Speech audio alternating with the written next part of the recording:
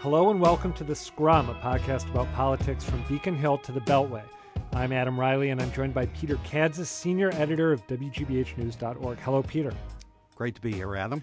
So a lot's been said in the past few days about the attacks on Paris, but maybe one of the most surprising outcomes was how quickly the conversation here in the U.S. turned into this heated debate between governors, mostly Republican governors, and the federal government about whether or not to allow Syrian refugees into the country. Our own governor, Charlie Baker, is right smack dab in the middle of that debate. We're going to talk about that later in the podcast. But first, Peter, you sat down earlier this week with two people who know quite a bit about security and international politics to get their take on all this.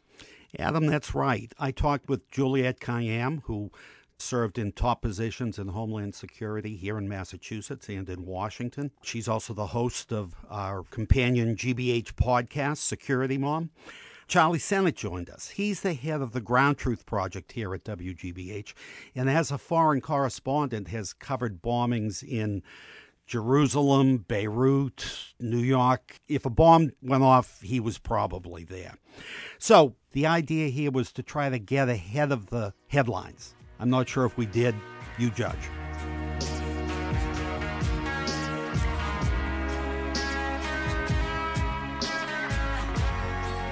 Juliette, welcome. Thank you for having me.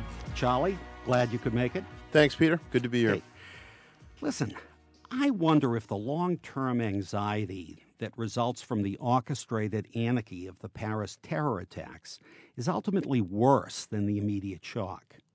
People in the United States, after all, enjoy unprecedented control over their daily lives. Is our self-obsessed society capable of synthesizing private space with public threat? What can we expect as a result of this? Juliette, you want to take a stab at this? I think my worry of the biggest threat right now is that we react to what we're feeling right now. For someone who spent a career in Homeland Security in government, and I also have 3 kids, I sometimes wonder what world are people living in that was perfectly safe? I mean, in other words, when people ask me, am I safe? I say we try to minimize the risk. We try to support and protect. We invest in response capabilities in our first responders. But in a society like ours, you're never going to get the risk to zero. And it's never been at zero. So maybe what we need to start doing is talking like we do to our kids, right? Which is, we're going to minimize the risk for you. Put your helmet on, put your seatbelt on. But the benefit of being in our society is going to large sporting events, going to shopping malls, being in public spaces, at concerts. And despite everything going on, we still live in a relatively safe society. Charlie, how about you? The clash between private space and public threat. I think it's a big part of the landscape of the conflict we're in.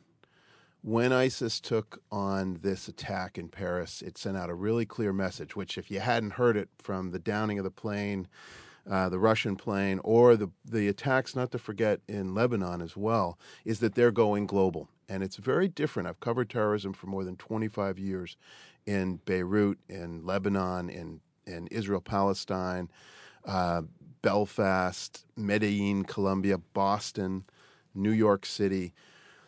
The truth is, what we're facing with ISIS, I think, is fundamentally different than other brands of terror.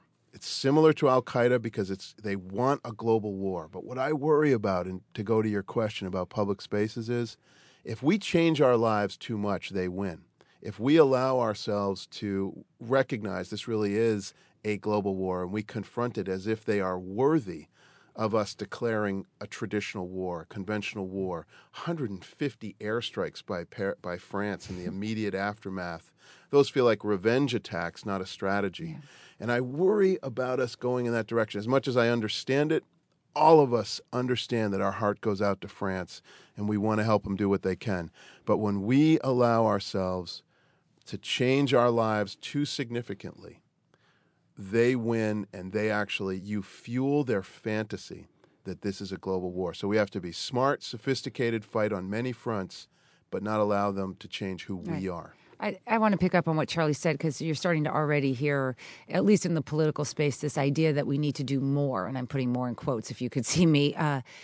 And I think it's incumbent on us as a society, given the failures and I think the mistakes of the war in Iraq, to really push on what does more mean. What does more mean? And I think when you really get down to it, it means ground troops. That's a fair argument for those people who believe it. But we got to speak honestly about what is being said now in light of Paris and the critiques of the strategy.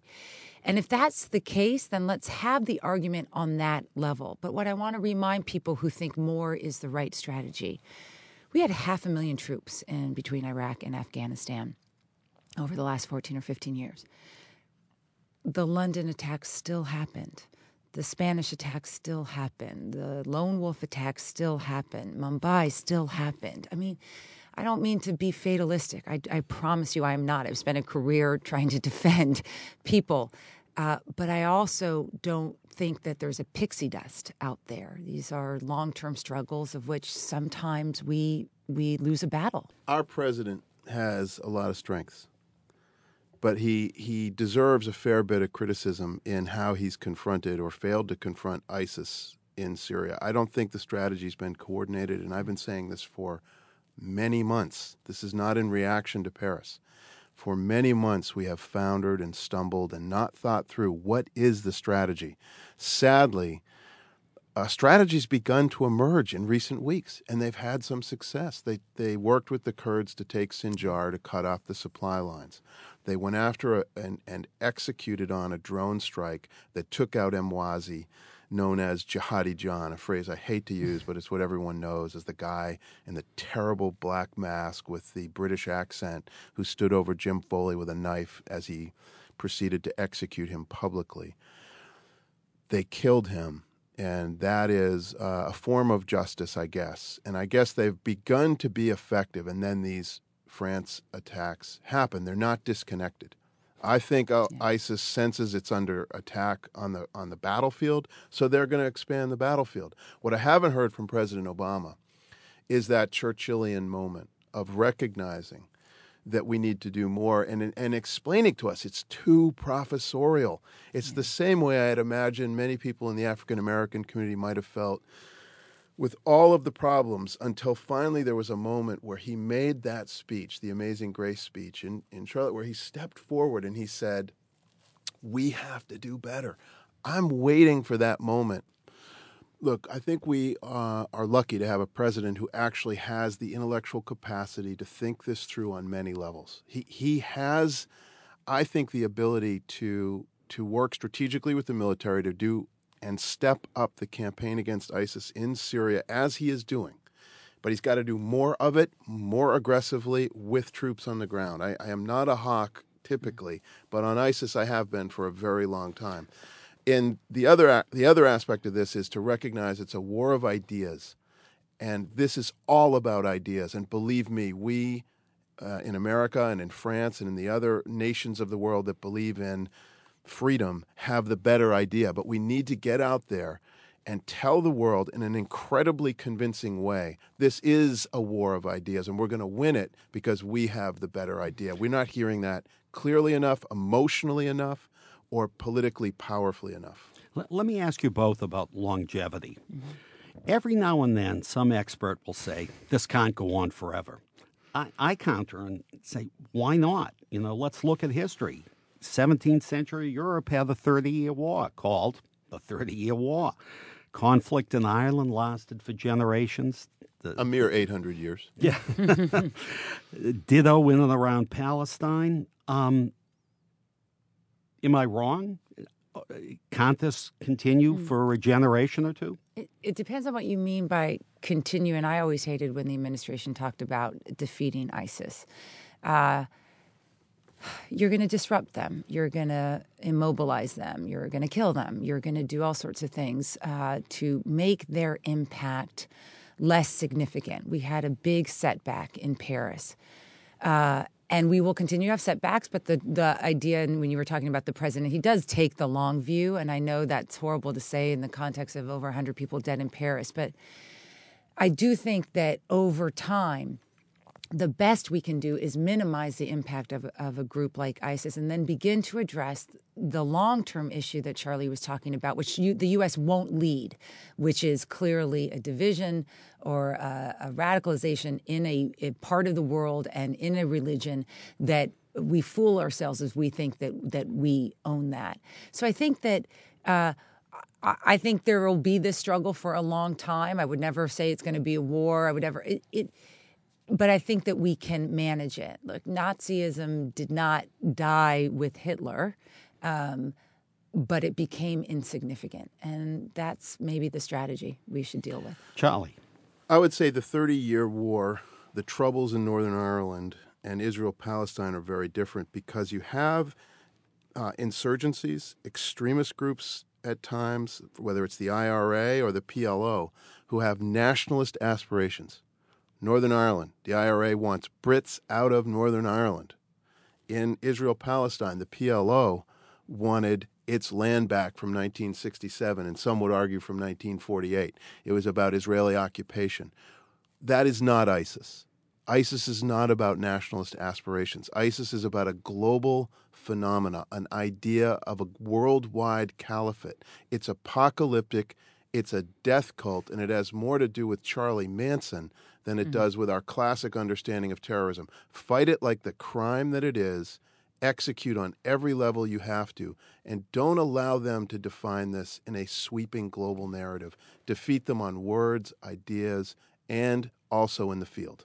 Final question. Let's go local. And Juliette, let's start with you. Very simple. Where does this leave New England? Where does it leave Massachusetts? Where does it leave Boston? I am a citizen of a state in which, where the governor has decided he will be one of more than half the governors of the United States to prohibit, if that's even lawful, Syrian refugees from coming here. I am the only, I am keenly aware of the refugee vetting process. It comes out of the Department of Homeland Security. I know why it takes 18 to 24 months for a single refugee to get through the process. That includes women and children. I know how tough it is. Could it get tougher? Maybe. But I want people to think about that decision in the context of our safety and security. When people ask me, we in this country are not facing what Europe is facing. We have invested in this country in the acceptance and integration and welcomingness of generations of immigrants, many of them refugees. We assimilate well. And so when you look to Europe, their threat is not the Syrians. It is the French. It is the British. It is the Belgians. It is them. We don't have that issue. We have a problem. I live in Boston. I know that. We had the Boston Marathon. So when we make a decision, a sort of knee-jerk decision about we're not going to allow the Syrian refugees, we are inconsistent with a tradition that has actually made us safer. And we are proving, or we seem to be living up to the caricature that ISIS says of us. These are Syrian Muslim refugees, and they are men, women, and children who are leaving the very horror that we are trying to protect ourselves from. Charlie, now to you. Locally, where does this leave us? Well, I mean, I really am in sync with what Juliette had to say here, that what is strong is a deep tradition of welcoming immigrants to this country, whether they share our religious views or not. The whole country is founded on that and strengthened by it. So I would say I was very sad to hear the governor go in a different direction on that. I think that weakens us, that we are stronger and we inoculate ourselves against terrorism in a way that Europe has never figured out by really celebrating religious diversity, allowing many people to come in, and being a strong country that embraces that tradition. But I also think Boston has something else that we share with many cities, and that's resiliency. Boston rebounded after the marathon. Belfast has rebounded after all those many years of bombing attacks. The glass is back in the bars in Belfast. Jerusalem, I lived there for 5 years. I had 2 kids born there. We raised kids amid bus bombings. We know how parents feel when you're afraid in a city that's under attack. But one of the proudest things I saw was when shop owners in Jerusalem would sweep up the glass and get back to their cafe life as an act of defiance against the terrorists, that you're not going to change us. We're seeing that now on the streets of Paris, which are on edge, fearful. Yet there are these moments where I think the French are very good at defiance and at resisting tyranny. And I think what we want to do in Boston is stand as a small example of how we resisted that with the marathon bombings. And now that France faces this far bigger, much more dramatic challenge, support them in their natural state of defiance. The French are really good at that, right? You only have to have watched like the last scene at Casablanca when they all sing the French national anthem to feel this is a country that understands the courage to stand up to tyranny as they did against Nazi Germany. And we got this one. And we should just publicly send out the message to France that we're standing in strong solidarity. Boston strong is France strong. Charlie, on that optimistic and somewhat aggressive note, let's call it quits. Thank you. Thank you, Peter. Thank you, Juliette. Thank you, Peter.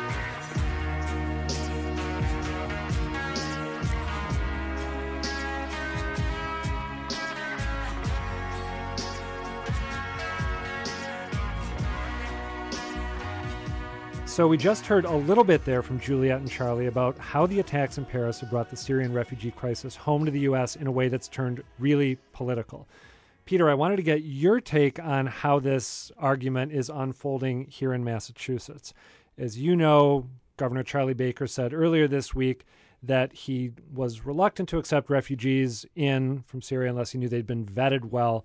That, in the course of maybe 3 minutes of really, really aggressive questioning by WCVB's Janet Wu, turned into the governor saying he wasn't interested in having Syrian refugees here.